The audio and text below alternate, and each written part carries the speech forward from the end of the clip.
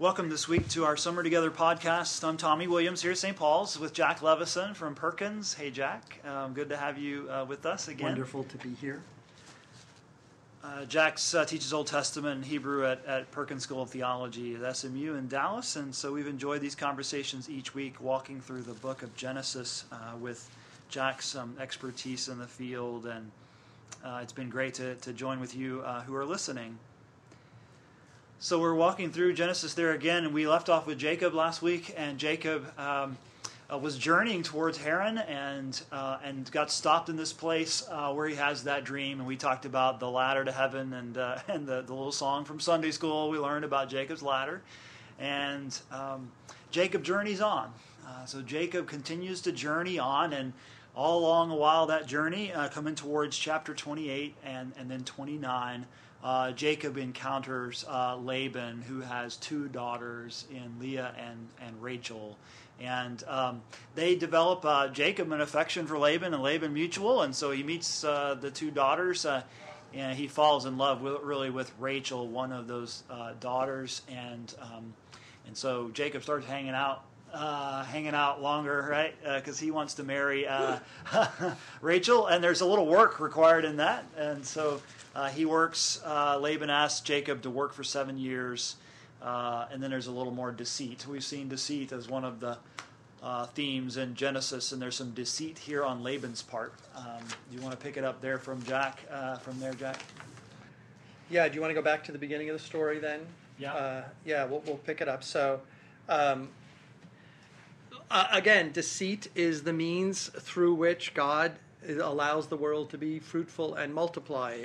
Ever and always deceit in Genesis. So I think it's important here, before we get to the lectionary text for today, 29:15 to 28, the background, as you said, Tommy, is that he's en route to Haran, and he actually meets people who are from there. So, and Haran again is like, Babylonia or something, presumably very far to the east, where Abraham and Sarah and Lot come from. And so he's absolutely thrilled to meet these people from Haran, and there just happens to be the daughter Rachel coming with the sheep. Right. But again, the action in Genesis often takes place at a well. So very often you meet your wife at a well. Yeah, I noticed that. Yeah, and so this isn't happenstance. I mean, you have the water of the womb, you have the water of the well, you have all sorts of interactions and resonances with water, not least survival. And this happens to be a particular well with a big stone. And so, interestingly enough, Laban seems to be a really upright guy here. So in verse 13, when Laban heard the news about his sister's son, Rebekah's son Jacob, he ran to meet him. He embraced him and kissed him and brought him to his house. And Jacob told Laban all these things, and Laban said to him, "Surely you're my bone and my flesh." It's like Genesis. Right. Bone of my bone and flesh of my flesh. You are my family. So Jacob stayed with him for a month. So your first impression of Laban here is really positive. Yes, the hospitality we've learned about earlier in Genesis. Exactly. The immediate connection with an outsider. And that's what makes Genesis so powerful. There is no good and evil separate from one another. In the book of Ecclesiastes, in chapter 2, it says something to the effect of, "In the place of injustice, I found evil. In the place of evil, I found justice." And we are all a mix of good and evil. The Dead Sea Scrolls, I don't know if people are too familiar with the Dead Sea Scrolls. They were discovered in 1947, a big archaeological find. There's a section in the main text called the Community Rule, the teaching on the two spirits. And it basically says, we have within us two spirits which vie for one another. They fight one another. The rabbis called this the two inclinations. The Jewish rabbis talked about the two inclinations. And where they got this from is from Genesis 2:7, where it says, "And God made Adam." And the Hebrew is I'm actually on target here. We'll come back to this text in a minute. Vayitzer. And this is written with two yods, two y's. Yitzer. It's actually written long. And the rabbi said those two yods, ya, in the verb, and God formed Adam, humankind, those two yods are the first two letters of Yetzer, inclination. So when God formed Adam, the Hebrew has the long form that has the two Y's in it. If you made that into English, Yetzer. God put two inclinations into us, and they fight together. Did that make sense? Yeah. It's based on the long reading of Genesis 2:7 and the creation of Adam, the two Yetzarim, the two inclinations. For the Dead Sea Scrolls, it's the two spirits that are in each of us. Okay. But what we get in Genesis is people who clearly have both and in them. People like us. Sure. There is no one wholly good. There is no one wholly evil. We should not demonize one and idealize the other. We are all a mixture. Laban is that perfect mixture of altruism and greed. Right. Sounds like a human being to me. Very much like an Adam of Genesis 2, made with Yeah. two inclinations that war with each other. Right. And we see him with both. Right. And he's got two daughters here for whom he loves and desires the best. I mean, if we were to give him some credit here, and so he's warring with these inclinations, and pretty seriously. In fact, this wonderful story, Jacob served 7 years to be able to marry Rachel. Right. The younger daughter, we're back to firstborn. Leah is the older sister. Rachel is the younger sister.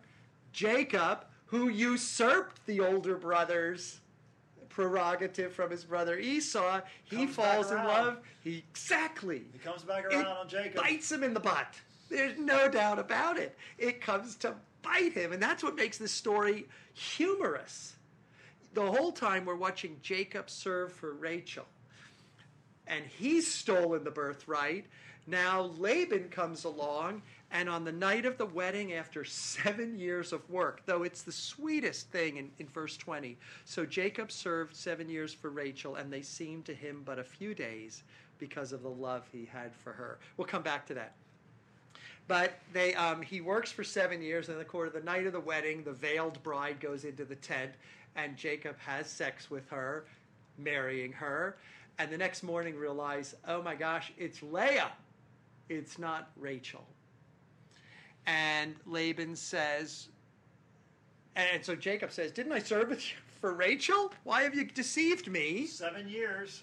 And Laban says, well, in our country, you don't give the younger before the older. You think he could have told him that 7 years ago, right? 7 years earlier, but the whole irony is, he stole it from Esau twice. Right. Now he gets bit by the same kind of deceit. That's right. The uncle deceives the nephew, who was the master deceiver. The deceiver becomes the deceived, and so he has to work another 7 years in order to marry Rachel. So it's a very humorous and powerful, ironic story of this. Yeah. Going back for a minute to the love he had for her, so it seemed like a few days. Remember we talked about the story of Abraham and Isaac, how you don't know what motivates Abraham. Right. Is he lying? The two of us will come back together. Is he hopeful? The two of us will come back together. Is he absolutely confident? The two of us will come back together. Which is it? And you never know. Right. You're standing outside watching the two of them walk along together. And so you have no inside views of the characters at all. In this story, you actually have a lot of inside views of the motivations of the characters. You know that Jacob is serving, and it doesn't seem long because he's in love. But then also later on, you'll learn about the jealousy that Rachel has for Leah, and even Leah for Rachel. The two sisters will have jealousy for each other because of children, bearing and not bearing children. Right. So this story is very different from Genesis 22. This story, you get inside the characters and you actually know what motivates them. It's a very different kind of storytelling from Genesis 22. Yeah, so I wonder why those composing these stories, telling these stories along the way, why that was so important here to tell it this way. And I don't know. Yeah. Sweet touches. I mean, he worked 7 years and it was like a few days because he loved her. Yeah, that's romantic and really like, lovely. And yeah. Of course, he wasn't led on the inside of the rules here. The rules inherent. I mean, come on. It would have been nice to know that in the beginning, but that's not Laban's way, because Laban is not straightforward. And remember when we first met Laban? We'll go back all the way. Yes. It was with Rebekah. He was Rebekah's brother. Right. And when does he first become warming up to Isaac's servant? When Isaac's servant gives all these presents. He sees the nose ring and the ears rings and the bracelets, and Laban knows this is someone to show hospitality to. That may be selling Laban short, but I don't think so. Yeah. He has always got an eye toward what's in it for him. There again, it's a human story, isn't it? Yeah, you said, with all of both inclinations at work, both self-interest and that kind of inclination towards self-interest, the care for my immediate family, my daughters, me, livelihood, and also there's goodness there in the way that he welcomes Jacob, includes Jacob into his family, has Jacob as a part of the workforce there. Seems to be genuine love, genuine family feeling, affection, and that kind of thing. But anybody who's been in a family knows that it's not all just affection, and it's generally not all just self-absorption. It's usually that disconcerting, difficult blend of the two. You know, we talked last week about trying to find where God shows up in these stories, or at least where God visibly shows up in the stories. And it's hard here for a little while to know. The Lord, Yahweh, does not sort of insert in here. We're just listening to the story, reading this story about Rachel and Leah and Jacob and Laban and the back and forth about betrothing and all the rest of it.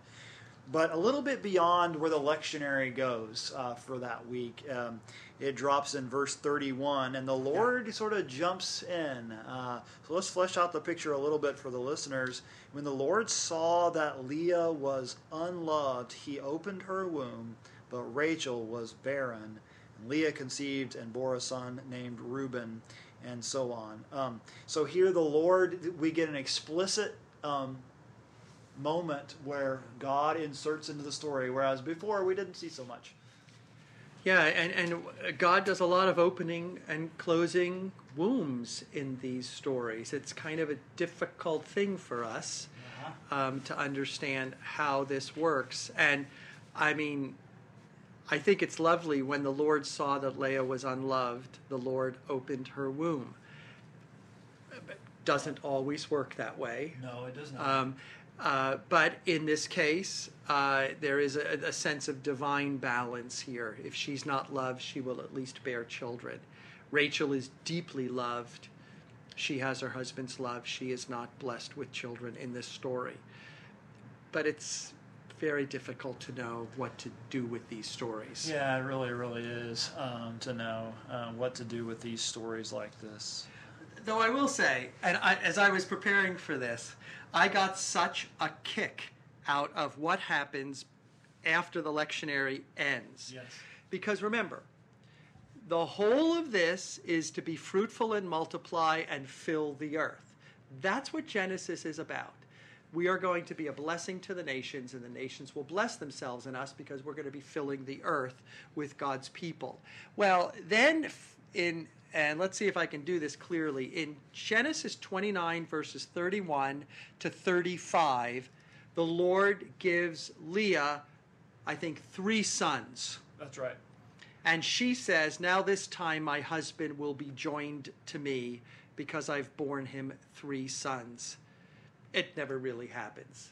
Jacob is never joined to her because she gives him sons. But then, in the next paragraph, which is chapter 30, right, When Rachel saw that she bore Jacob no children, she envied her sister. Here's one of those inside views that you don't get in some other chapters. She envied her sister, so she said to Jacob, "Give me children or I shall die." Well, Jacob became really angry with Rachel. They're both frustrated. I mean, they both want children. They love one another. And they want children. So he gets angry with Rachel and says, "Who am I? Am I in the place of God, who's withheld the fruit from your womb?"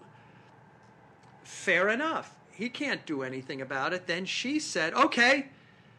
She takes a page from the Abraham and Sarah story and gives Jacob her maid Bilhah. She says, "Here's my maid Bilhah, go into her, she'll bear upon my knees, that I too may have children through her." And as a matter of fact, Bilhah has children, and Rachel is relieved because Bilhah had children. Okay, so let's take a step back. Yep. Leah had 3 sons, but is still unloved. Right. Rachel turns jealous of Leah for having 3 sons, even though she's loved. She can't have the sons, so she gives her the maid Bilhah. Next paragraph, chapter 30, verse 9, Leah saw that she had ceased bearing children. Now, Leah can't have any more children, so she took her maid Zilpah and gave her to Jacob as a wife. So it's kind of funny, and it's really sad all at once. It's tragic. And they have a child, and so Leah is happy with that. Now, then, in 30:14 to 21, Reuben, one of the sons, has mandrake cakes in the field or something. I don't know what a mandrake is. He's one of the sons by Leah.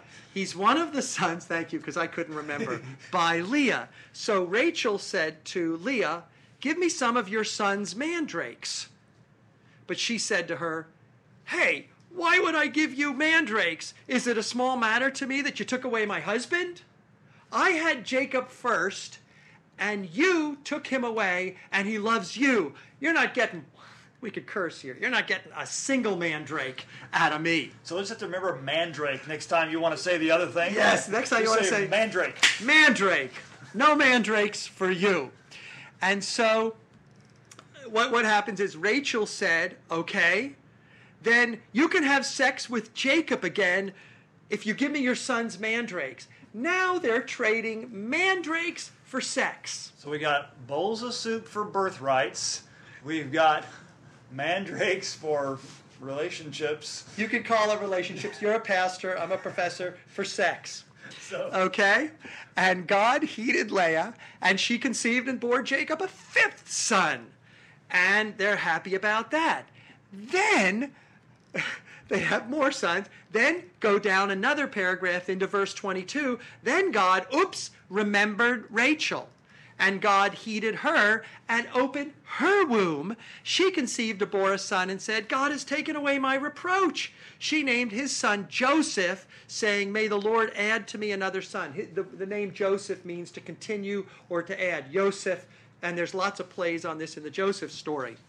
Now, when Rachel had borne Joseph, Jacob said to Laban, "Send me away." Whew, he's had enough of all this. He's had sex with so many people. This is really funny and tragic all at once. What is the purpose of Genesis? Be fruitful and multiply and fill the earth. But it doesn't come easy. And so you have jealousy and anger and vengefulness. So sex with Leah produces children. Sex with Rachel doesn't produce children. Sex with Rachel's maid produces children. Sex with Leah's maid produces children. Sex with Leah produces children again for the mandrakes. And then sex with Rachel produces children. Finally. At which time Jacob says, "Let me out of here." That's right. This is, right, because finally Rachel is able to produce children. We should say, Jacob and Rachel together are able to produce a child. Right? And that child is Joseph. Yes. Right. But there is a frenzy, right? There's a frenzy of sexual activity with the wives, with the maids, with the wives again. And the tragedy is, it's all fueled by jealousy. And it's all fueled by rivalry. Why'd you take my husband away?